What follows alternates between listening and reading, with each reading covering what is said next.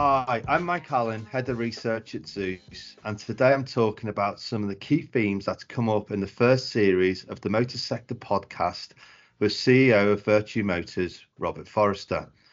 Robert is a man who needs no introduction as the founder of Vertu Motors and has been operating in the sector since 2001 when he became CFO at Reg Vardy.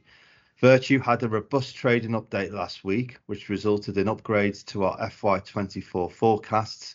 And more analysis of this is available on the Zeus Research portal and all good research aggregator platforms. Robert, it's a real pleasure to have you on today. Thanks very much for your time. No, it's a pleasure. It's always good to talk to you, Mike. Thanks. Perhaps we could start with the impact of EV in the sector, which has come up in various episodes of the podcast with different perspectives on this. There's no doubt it's a growth market in the near term, but do you think EV is the final solution? So sure, I like the words, the final solution. I have no idea, and I don't think anybody does, but it is the chosen solution. So the politicians across Europe and in the UK have decided that that is the way we are going. So we have to play with the cards we've been given, and it's not come without its challenges, electric vehicles. And I think you could have a discussion around the new car market for electric vehicles and a separate discussion about the used car market for electric vehicles. But it is one of the biggest challenges, I think, that the manufacturing and the retail side of the sector has got to face at the moment. Actually, I think there are lots of ponderables. No, absolutely, and no doubt that it's grown in the new car market, and as you say, there's challenges on the residual side that we've seen over the last couple of months. I mean, the fundamental issue is it's not a market-led transition. It is a regulatory-led transition, which the market has been left holding the baby. And albeit that the cars are fantastic, to be honest with you, and the range is getting better, speaking to members of the public, and I've been travelling since Monday morning, I've spoken to a lot of people. People are finding them challenging on long distance. And actually, I think part of the supply issue we've got, which is a significant, massive increase in supply of used EVs, is actually some people have decided they're not for them. And that's compounding what was always going to be a greater level of supply. The SMMT quite rightly highlighted in their announcement, the problem of the ratio of public charging points being installed to new vehicles, electric vehicles being sold. And I think that is at the heart of it, actually, alongside affordability. Are we going to see economies of scale leading to price reductions of electric vehicles? I'm not overly optimistic on that one. Where the Chinese fit in is a very interesting debate. So I think there's lots and lots. You could have a 2-hour symposium on where we go with electric vehicles. Tesla have just done, I believe, another price reduction. I was at a dealership yesterday that had 2 used Teslas in stock. I'm thinking, well, I've just lost the money on them. So, do we stock EVs, used cars? Do we buy them? We're at the bottom of the market? We did buy a tranche of used EVs a couple of weeks ago. We've actually sold quite a few of them. They're at a better price point. It's a very complicated moving feast. And actually, it's different by brand. It's not even an electric vehicle issue. There are very big differences by brand. And I guess shifting to the used car market in general, there's been a lot of confidence that general residuals will not crash in this market. Yes, volumes are falling, as you've alluded to as well, and we've seen that across the sector. In fairness, I think that's a H2 2022 story, actually. I think the market has leveled, if not increased. Auto Trader are reporting higher levels of web visits and leads year on year. So I'm actually reasonably optimistic if we could find the stock that sales would actually grow. The challenge is finding the stock. I think. And that again is very specific to brand. Certainly, we're finding it more problematic buying premium used vehicles than I am finding volume used vehicles. Actually, that's certainly reflected in our sales numbers. But I think we're certainly not, in my mind, looking at significant falls in used vehicle values. I just can't see a scenario without some economic distress where that would happen. And I think if anything, residuals will strengthen because people are having to pay more to buy cars, and that is just a fact. And that seems to be by far the majority consensus, that we just won't see, much or if any residual weakness for the rest of the calendar year. I think even using the word weakness, we're more likely to see strengthening. Yeah. It's not on the table, I don't think. One of the biggest strategic challenges facing car retailers at the moment is finding stock, in my opinion. Yeah. And just moving on to the agency model, I mean, that sparked a range of emotions across the sector. It's clear it's here to stay with certain brands, but I'm guessing it's too early for you to make any long-term financial assessments of its impact. But are you able to provide any colour on the early stages of adoption and how that's gone? No, I think it's far too early. And I think the retailer impact on profitability is one thing. I'll be more interested, because this is going to be a real test of theory versus reality. The likes of McKinsey's has been postulating that customers want this. Fixed prices, haggle-free, ability to do online retailing. And I think there will be some customers that like that. Yeah. But I think we have to see how this transition goes in terms of the vast majority of customers. Yeah. And what do they feel? And it's way too early to make any degree of comment on that. But certainly, I was reading something actually in our used car business about customers keep coming in asking for discount. Yeah. and we're not giving any because I'm struggling to find the car. So why would I give the discount? And they're getting the ump and not buying, or not being happy when they buy because they haven't got a discount. And there's not much wiggle room on part exchange value either. Yeah. So we're almost heading towards fixed pricing, and some customers do not like it because they they see it as a bit of a challenge to get a discount. Yeah. So I don't think it's a clear run, as ever with these things, that customers are crying out for fixed pricing and transparency, and though conceptually you can understand why they would. In reality, I'm not sure I know the answer, and we'll have to watch that, I think, because that could be quite interesting. I mean, I did get an interview with a national newspaper recently, and they were arguing that fixed pricing is going to give a disadvantage to agency models compared to the other manufacturers who don't do fixed pricing, and the customers will all gravitate to those. And I said, well, can't really work, can it? To be honest, the price of the car is the price of the car. Supply and demand has to interact at some point, and the actual transaction prices have to bear some degree of economic reality.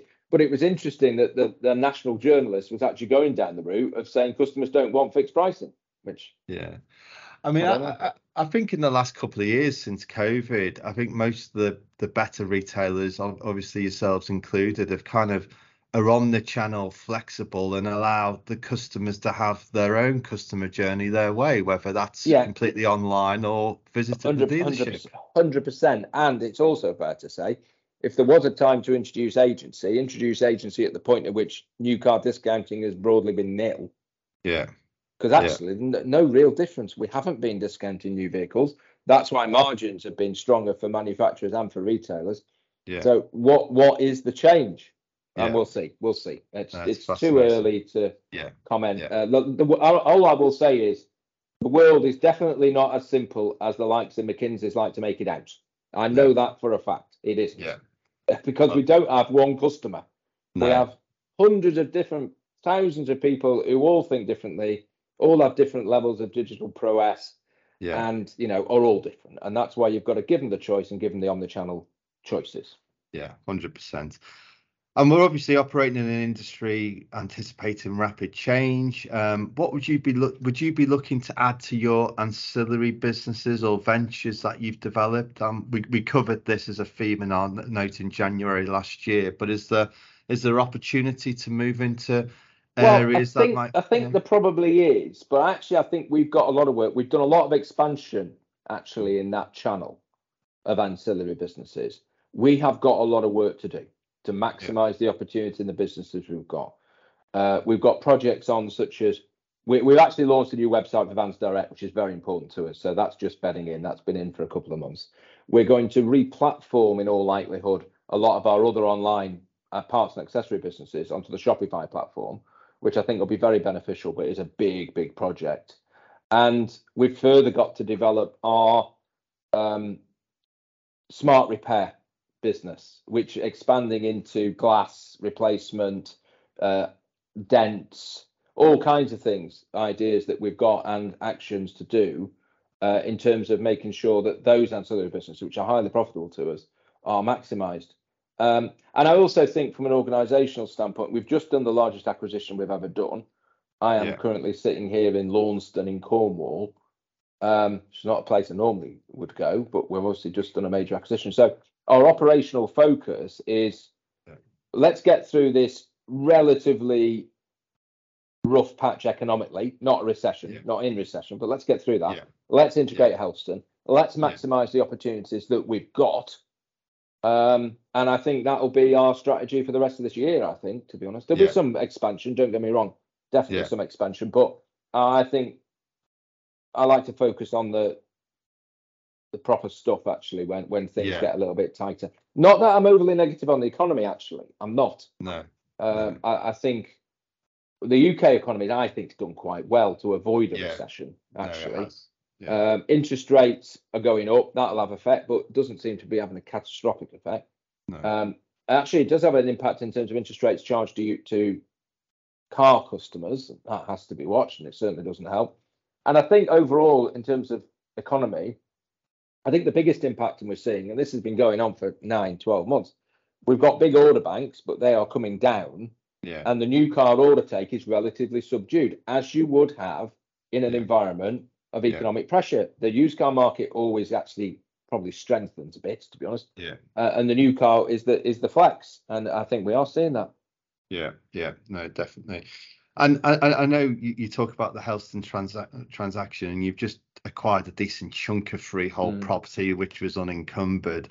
Has your view on property changed over the long term in terms of market changes? Do you anticipate having less property or more? No, I think we want more dealerships, so we will have to have more property. Now, whether we lease it or whether we own it, I think is a moot point, and there's checks and balances, and leases are fine as long as you've got some degree of flexibility and the rent's okay, and the rent provisions within the lease are okay. Freehold, I think, gives you more flexibility to actually do things, which I think is useful. But no, I think you've seen some of the disruptors really struggle. And didn't really know what their property strategy was, actually. Exactly. But they're now exiting, well, probably exiting full stop, but certainly exiting a lot of property. And that provides, I mean, people will take opportunities from that. There are some challenges on the property side, and I know you had a good session on property. Construction costs are very, very significant, and redevelopment costs are massively up with inflation. There is still a shortage of labour in construction. Steel prices, everything's gone up. So actually, motor retailers making investments is increasingly expensive, and certainly with new builds, where you've got industrial land pressure forcing up property values, land values, it's actually quite tricky to make an appropriate return. You've got to be very circumspect, and we've put a lot of time into making sure the investments we make actually make some degree of sense. You've also got quite a big investment in electrification in terms of charging points, in some cases substations. Last week we announced that we would come out of our smaller BMW Mini dealership in Malton in North Yorkshire, and actually property was a big part of that. There was a lease break in October. The rent was going to go up significantly. If we were going to continue, we were going to have to put a big amount into electrification, which in rural areas can be quite tricky. And it just didn't make sense for us. It's not very far from York and not that far from Stockton. So we actually thought that right sizing that sort of representation made the right thing, and we'll continue to look at properties and maximise them. We've got quite a lot of property disposals really still there to generate cash, and taking a property that's not making any money or is actually stood empty and converting it into cash is a very, very good thing. Yeah, so it's very case by case, micro Yeah, detail, 100%. really. Yeah, Yeah. yeah, And just on after sales, I mean, clearly in the context of the whole car park, EV cars is quite small. But yes. do you think there's a kind of short-term pressure from EVs in terms of lack of parts, oil, etc.? Should we No, be concerned? we're seeing nothing of that. If Okay, anything, electric vehicles are increasing hours actually in some places interesting. because the reliability in some franchises and the complexity around hybrids, but also batteries, is leading to quite, dislocation, i.e., massive lead times in terms of getting the battery thing sorted out. So I don't think it is as simple as saying electric vehicles is going to, lead to an immediate reduction. I think clearly, if you do the modelling over time, you get some very interesting things on electric vehicle after sales modelling. Parts content goes down on servicing, definitely. Not necessarily on repairs, because the battery goes wrong. You're going to have a big amount of parts going through it. If you replace the battery, and we do replace quite a few batteries, but what we see more labour. And there's also quite considerable opportunity around tyres, because electric vehicles have one, more expensive tyres, and two, seem to use them more because of the mechanics. So I'm not negative about that. And I think well, let's face some facts. There's more people living in this country than has ever lived on this island ever. Yeah. So assuming they need to get about and they're going to use a motor car to do it, there's going to be a lot of cars around. Yeah. And an older vehicle park. I mean, we've had years and years of low new vehicle sales, which actually means the park is aging, which means more wear and tear. I think the fundamental problem in service departments at the moment, again, it's different by franchise, but you hear it more and more is, and I think this is to some extent due to new vehicle supply and lockdowns. We're seeing a bit less retail service work, which is the highly efficient work, and we're seeing a lot more diagnostic work, which takes hours to do, hours to identify the problem, and hours to actually sort it out. And I think that's impacting efficiency within service departments, exacerbated by part supply issues, for sure. When it goes wrong, you can't get the part. I mean, I had a customer complaint yesterday, actually electric vehicle, been off the road 3 months. At one point, we had one franchise dealership which had 50 cars in the car park, all the same model, waiting for a new engine. Oh, really? And it just completely destroys the dealership. I mean, I ain't got 50 car parking spaces. So, after sales is, I wouldn't say under pressure. We're still short of technicians. I'm better than I was, but I'm still short of technicians. If I had more technicians, I'll be able to do more work. Yeah. So, there's certainly no shortage of opportunities No, there. not at all. No. And then just on the OEMs, I mean, they seem to be overcoming the supply chain issues we've had from COVID. They all move in slightly different product cycles, etc. But do you think they're over the worst on the supply chain issues Well, now? I think they probably are, but I've got a number of franchises that I thought were going to come good in sort of March, April, and have suddenly announced that 20% of the product's not coming. And whether that's production difficulties or actually logistics difficulties, there's lots of talk about shipping companies moving ships to the Far East because the rates are better. That's left Europe bereft of shipping to move cars around. You don't really know, but there's stuff that, it's not a clean run. Yeah. There was one franchise where we've just replanned. And we are going to get the cars, just a question of when. But actually, I've shifted some volume out of March into other months because the cars are not going to get here when we thought they were going to get here. Yeah. Complex picture as ever, I guess. And then just finally, if you were writing the Vertu business plan today, what would you change versus the original in 2006? Well, actually, Mike, we should get the 2006 plan out and just see how we did. I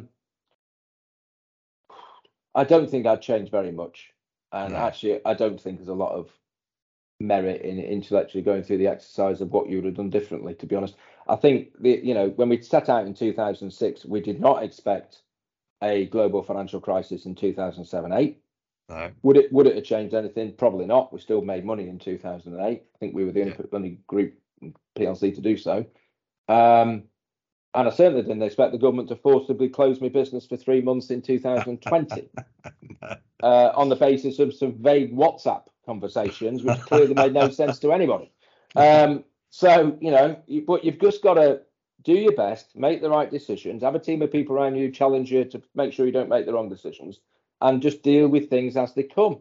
Yeah. And that's all you can do. And it's the same in every aspect. So, I mean, if I'd have said to you, and we were working together in 2006, if I said to you in 2006, right, in 2023, which would have seemed an inordinate amount of time away, let's be honest, we'd have close to 200 dealerships, and 40% of them would have been premium.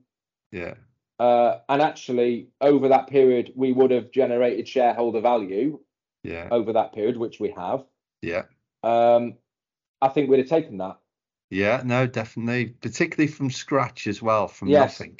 I mean, that's a big point, but it's changed a lot over the last nearly 20 years. Well, I mean, I was worried at the start that how we were going to break into Yorkshire. Pendragon had a chunk of Yorkshire. How on earth we were going to have? We didn't have a dealership in Yorkshire for years, and now I suspect we must be one of the largest players in Yorkshire, actually. So things happen, things change, opportunities arise.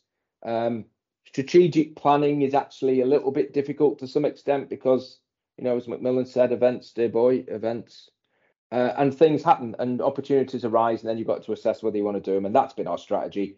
Setting targets on outlets seems a complete waste of time to me.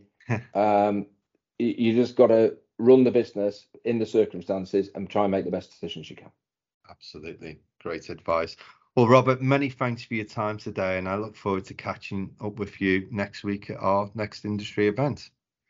Yeah, looking forward to it, Mike. Thank you very much. And many thanks for the listeners who have engaged with us on the podcast. All feedback is welcome, and we hope to launch Series 2 later in the year. Many thanks.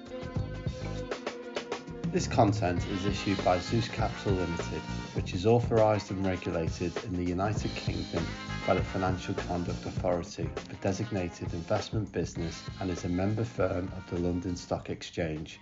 Nothing in this podcast should be viewed as investment advice. Listeners should consult an investment professional before making any decisions regarding topics mentioned in this podcast. The views expressed in this podcast are those of the participants and not of Zeus. Please note that participants in this podcast may have financial interests in the matters discussed.